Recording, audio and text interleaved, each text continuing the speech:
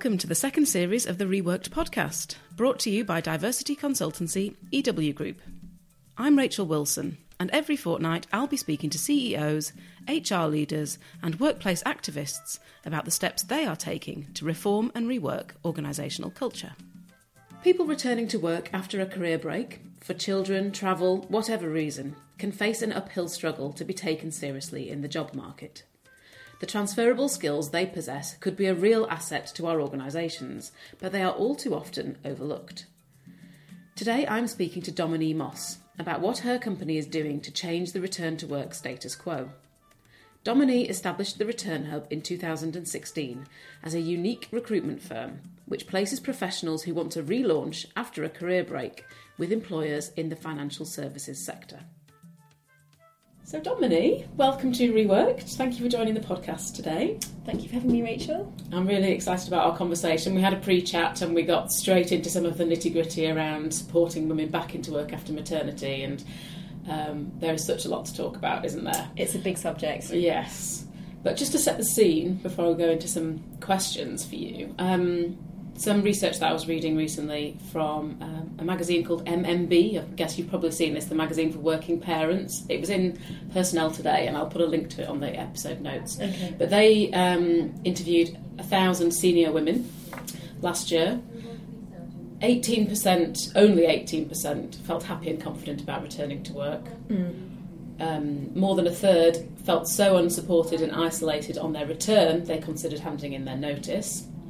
And 9 in 10, so 90%, said they weren't offered any formal support through a returner programme. These stats are generally quite familiar to us, I think, in the business that we work in, the difficulty that women have in being supported, returning to work. Yeah. How does this play out? So this is a big issue for organisations as well as for the women themselves, isn't it? And what's some of the impact of this? Well, I think that's right. I think there was some research done by PwC a few years ago on the topic of women returners, and they identified that there were 427,000 professional women currently on a career break who will return to work. So this is a huge issue across corporate UK, and one which, I think enlightened employers are increasingly aware of. And I think the difficulty is we you talked about sort of lack of confidence in the first point, and we hear this a lot. Employers sort of say, well, this is a group of people that have they must be lacking in confidence, and I think that's sort of partly true for some. I mean, we see lots of candidates who come onto our radar who are absolutely desk ready and raring to go, and have all the confidence in the world. But I think there is a significant number that are feeling like that is an issue for them, and the thing is, it's not just that it's sort of coming from themselves thinking, gosh, I haven't done this for a while, have things moved on, am I out of date, will my network remember me, and all of those perfectly kind of natural questions. But I think also one of the biggest challenges for them is that the recruitment industry, that would be the sort of provide the usual traditional paths back to work, or if you were looking for a new job, let's say, that industry just wasn't built for these people. If we look at how executive search at the senior end finds talent, that's all about finding people who are already in a role. And frankly, big search firms or small search firms, to have sort of candidates approach them with that may not be fitting a role that they're working on is just added work, and there's not very much they can do to help them. And then you've got the sort of recruitment agencies at the volume end, which they're very much driven by time to hire, and how can they find this sort of squarest peg candidate in the quickest time frame in what is a very competitive process for them. Again, if you've got a CV that looks like it's somewhat unconventional, you're kind of going to get kicked out of the process. And then you've got the jobs boards where you might have even senior roles advertised online now. The algorithms that will match your application or your CV to a job description will again kick you out if you're not the square peg square hole candidate. So what can happen is, if you don't understand those barriers in the recruitment industry, you can very easily think that it's you, and that again kind of reinforces that lack of confidence. So we, I always sort of say, raising awareness of these issues, hopefully it lets people understand that perhaps it's the system, and not them, and knowing where those hurdles are can help them navigate round them, under them, over them, whilst we try and restructure the industry. And then some of the other research absolutely speaks to our experience of employers bringing people back into the workplace. But I do think there are now more and more supported schemes. I think there's about 70 companies that run a sort of structured return to work programme in the UK, and that number's obviously only going to increase. I wanted to ask you about some of examples of what the best companies are doing. Maybe we come back to that, because I think we should cover first of all Return Hub and how you've scoped out. Thank you for you've scoped out the kind of the landscape there. Yes. In terms of the recruitment industry. Where does Return Hub sit in that mix? Yeah, so my background is executive search, so I know I know the rules of the road from a recruitment perspective. I worked in executive search in the city for about 16 years and set the Return Hub up when it became very clear that there were hundreds of people applying for these return to work programs in the financial sector, and relatively small numbers available on these programs. And it became really clear that these programs were a very high-touch thing to do for an employer, which was fine if you were a big investment bank and you had the resources. But I suppose at the time it was a bit of a guess, that there'd be lots of employers who would love to do the same thing and reach this talent pool. And if we could do that for them in a curated fashion, then we would really be adding value to the process for employers by enabling them access to an extremely high quality talent pool that they're missing out on, but also to help bring all those women who are looking to relaunch their careers a proper pathway back. And obviously, whilst we, like any firm, can't guarantee to get everyone a job, we thought long and hard about how can we help everybody raise their game. And so we have lots of free resources on our website, from CV writing webinars, LinkedIn profile writing webinars, interview skills, all that sort of thing. So we've now grown the team to 6. We're all either ex-search professionals or come from the markets themselves. So have a very good understanding of the financial sector and what does good look like, I guess, from an employer perspective when thinking about candidates, but also having a really good understanding of transferable skills. So candidate A did X, Y, Z. They may not want to do that again, but we can understand where they might add value in another role. We design, deliver, and recruit for employers who want to run their own return to work programme. And actually, the majority of what we now do is putting our candidates back into roles as part of sort of business as usual hiring strategy. Okay, fabulous. And the women that are on your books. Yeah. So I'm just trying to get a sense for where they are in life. Are they, because they're looking for a new job? Are they typically people who've been had an extended period out of work? So it's such a good question, because I really often get asked, so what's a typical returner? And of course everyone has a different story, and it's really easy to think they're all mothers, all women, and they all want to work part-time. What I would perhaps say is really interesting for us when we looked at the stats, 73% of our candidates tick the full-time box when they register with us. Over half of them have more than 10 years experience in the workplace, and I would say the majority have sort of between 18 months and probably about 5 years of a career break. But I do also think it's really important to talk a little bit more about what a career break really means, because for us, our candidates are, they come from a financial services background, so they've had a sort of good, 10, 15, 20 years maybe experience in, a very competitive, high-level, environment. And so what we find is, whilst they've been on a break, it doesn't sound like much of a break, because they've also been, setting up businesses, being entrepreneurs, doing an MBA, doing charity work, sitting on the board of governance of a school, running the PTA, whatever it might be, children. As well as looking after children. Absolutely. Although I have to say they're not all mothers, but obviously a good percentage are. But so they're a really busy bunch. And actually, I think we put some research that we did recently for the Women and Work All-Party Parliamentary Group for their latest report that was out last month. A really high percentage, I think it was 7 out of 10, said that they felt they'd actually acquired new skills while they'd been on a break. And in particular, emotional intelligence and some of these soft skills, which frankly are increasingly important to employers. Those human skills are super important. The technical stuff you can teach. you can teach a smart person a subject matter expertise pretty quickly. What you can't teach is years of experience of developing those soft skills, that high emotional intelligence, the ability to manage people, to read an audience, to motivate a team, to have perspective, to have maturity, all of these things. And so I think part of the work that we do is really that education piece to say, let's bust some of the myths around who these people are. They're not out of touch, out of date, and this is an amazing talent pool of people that employers really should be able to tap into. So what are you learning from the women who come to you about their experiences in employment, maybe going through the pregnancy?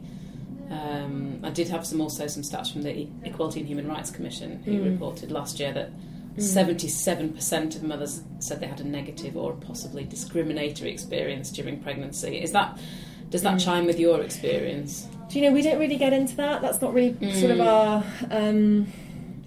within our remit, if you like. Obviously we ask people why they left their most recent role, and it really does vary, right? But one of the things perhaps to say that's interesting on the point of why do women leave their roles within the financial services sector? And because it's really, again, it's very easy to think, well, they left because they didn't have flexibility, or they left because they couldn't get affordable childcare, or whatever it is. But actually, when you look at the data on the sort of answers to that question in sort of exit interviews and research, one of the main reasons that women leave their jobs in the city is because of lack of career progression. And I think that absolutely rings true with some of the candidates that we work with. So there are assumptions made about their level of ambition, their level of commitment, particularly sort of post-children, or even if they haven't had children, there's an assumption that they might have children, and then how committed will they be? So there's all of these things. And of course I'm talking in really broad brush strokes here and making some big generalisations. But I think it is a common story that that lack of career advancement and career progression is an issue. Why, not just why they leave the industry, but why they will leave one employer to join another. Yeah. So in terms of what organisations and companies can do differently or better, does that then take us neatly to your return? You said you design return to work schemes. What do they look like? Yeah. So it can really vary, because a lot of organisations already have a very they might have a program, a graduate program, for example, which they can adapt to suit a more senior cohort and apply some of the lessons that they learned from that kind of a program to this more senior cohort. But I do think that the concept of a returnship, and when I'm talking about a returnship versus a return to work program, I'm talking about a sort of 3 to 6 month sort of internship, if you like, versus what is a sort of temp to perm contract, so there's a permanent role at the end of it, and the two are actually quite different, and I'm probably getting into the weeds here a bit in sort of explaining the difference, but there is a marked difference between those two models. We always favour the second, so the temp to perm contract, the go into a role where there is an actual role at the end of it. The difficulty with the sort of internship model is, that whilst they can progress people into a permanent role, it's more of a challenge for an employer to find that permanent headcount at the end of the programme. So we do sort of, there's a bit of a difference between the two, really. But I mean, typically they are, it's a supported route back. It's some kind of enhanced onboarding. The single most important thing that we find from a candidate perspective is providing that third party support through a coach. So very much, how do you provide that sort of third party perspective to someone returning to work in what can perhaps for some be an up and down journey? How do you help them rebuild their confidence, rebuild their resilience, remember their professional self?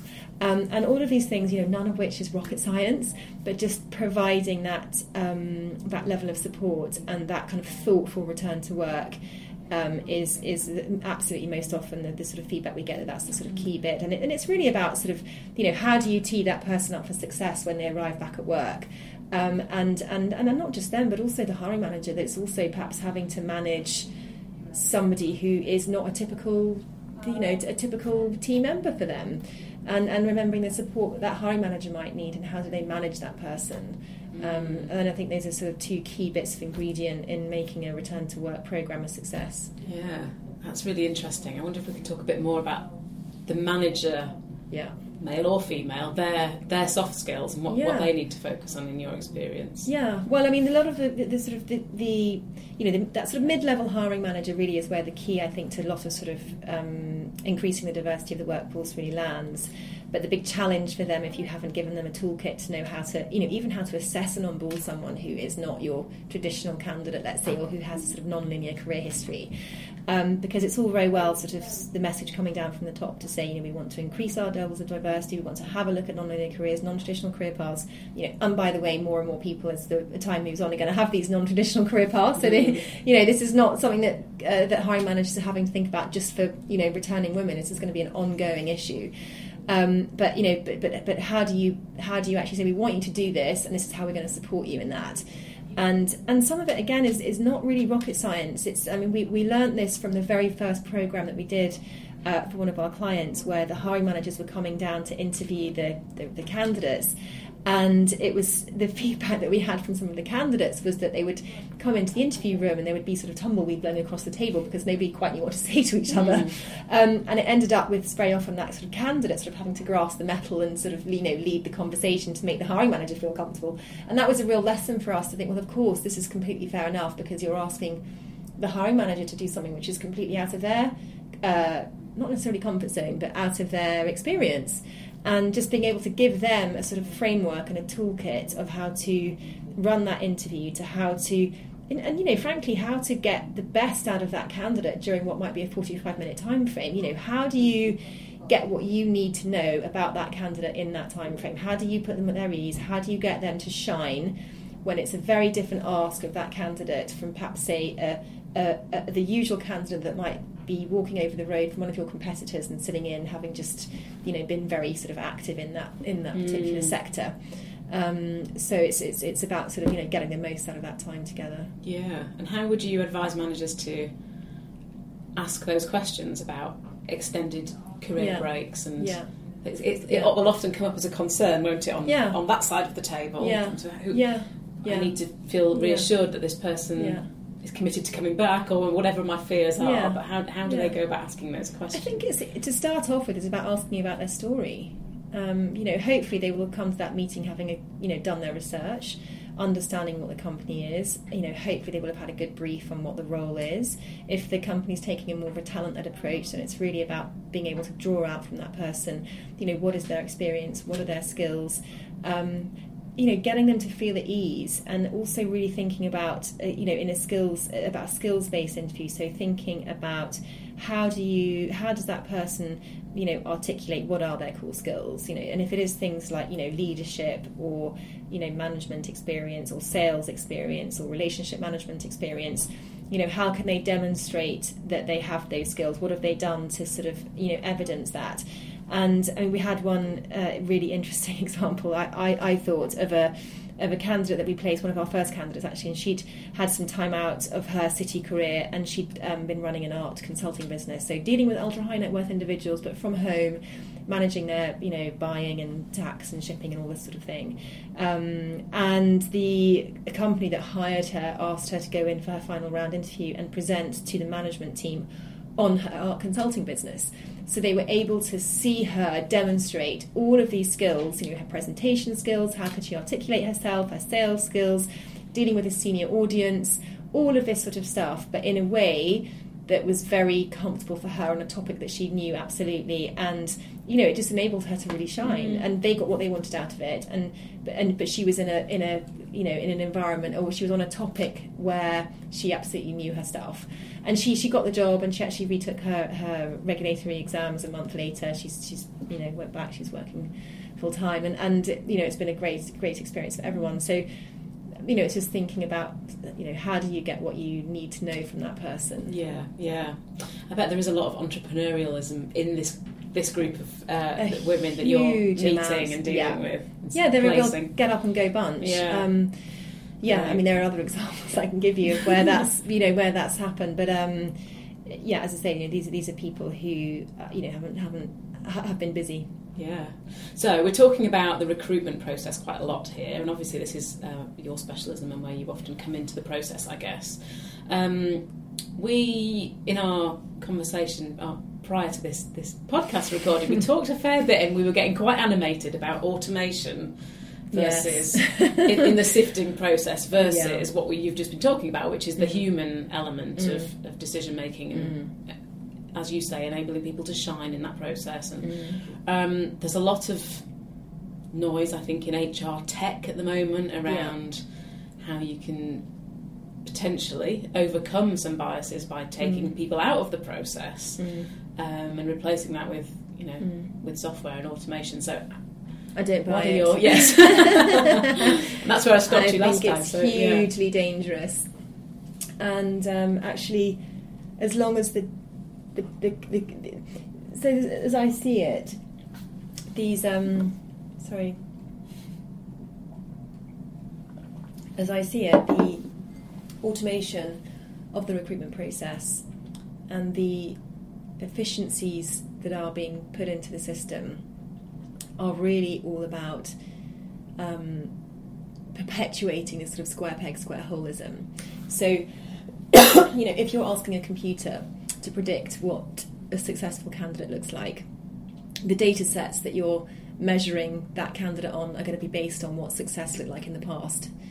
And I'm just not sure I believe that there isn't enough diversity in the data set to predict outcomes for diverse candidates.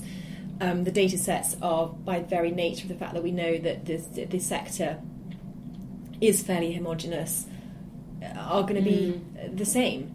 And so we went to a big recruitment technology conference not so long ago, and we spoke to a lot of companies that were there who are very much involved in this sort of automation of processes within the recruitment industry.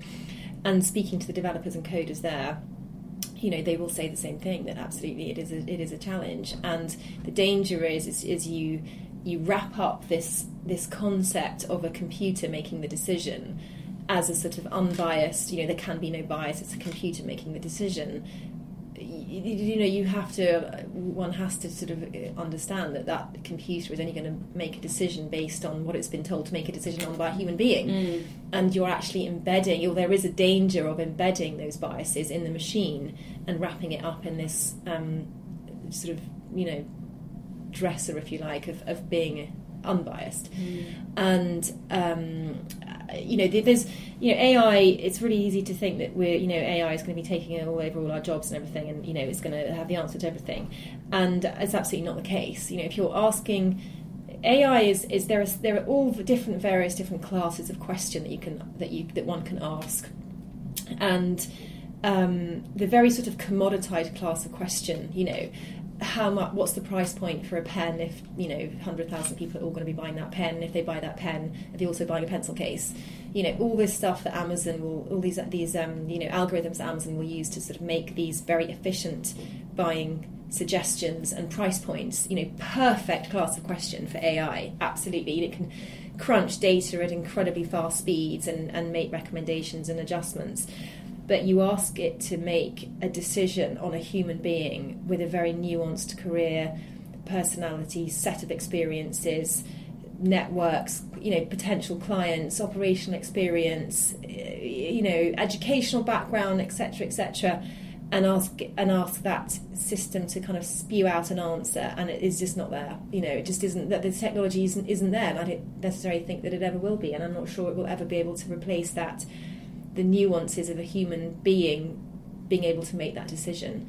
And so I think from an AI perspective, there are undoubtedly some great questions in the recruitment industry that can be made more efficient in terms of the sort of operational processes and procedures, and maybe there are various sort of low-level touches of engagement through a candidate process that may well be suitable for this kind of automation. But I think when you're looking at a particularly senior cohort of experienced hires, this technology just isn't there. Do you agree? I do agree. Yeah, great. Yes, definitely. I mean, we've talked a fair bit about bias and assumptions that hiring managers might make, and you can't. You need to. A human being needs to be able to reflect upon and overwrite some of those assumptions. And feel them happening and respond to them, and as you say, to get the best out of people, to make the right decisions. yes, it has to be. It's done in the moment, isn't it? And it's done in such a complex way that there's no way a machine can replicate those thought processes. So now that we're in agreement on that, we need to wrap up in a moment. But I did promise to come back to what the best companies are doing, or maybe one example of somebody you've worked with who's doing something particularly innovative in this space. And I'm going to give a call out here to our very first client. So we when I set the business up, I was very fortunate enough to have the ear or the advice from one of the co-founders of a business called Reddington, which is an investment consultant in the pensions industry. And the co-founder of that was incredibly supportive of what we were doing and said, look, we think it's great, we've got some needs, can you help us? And they are consistently thought leaders on topics from financial education to diversity.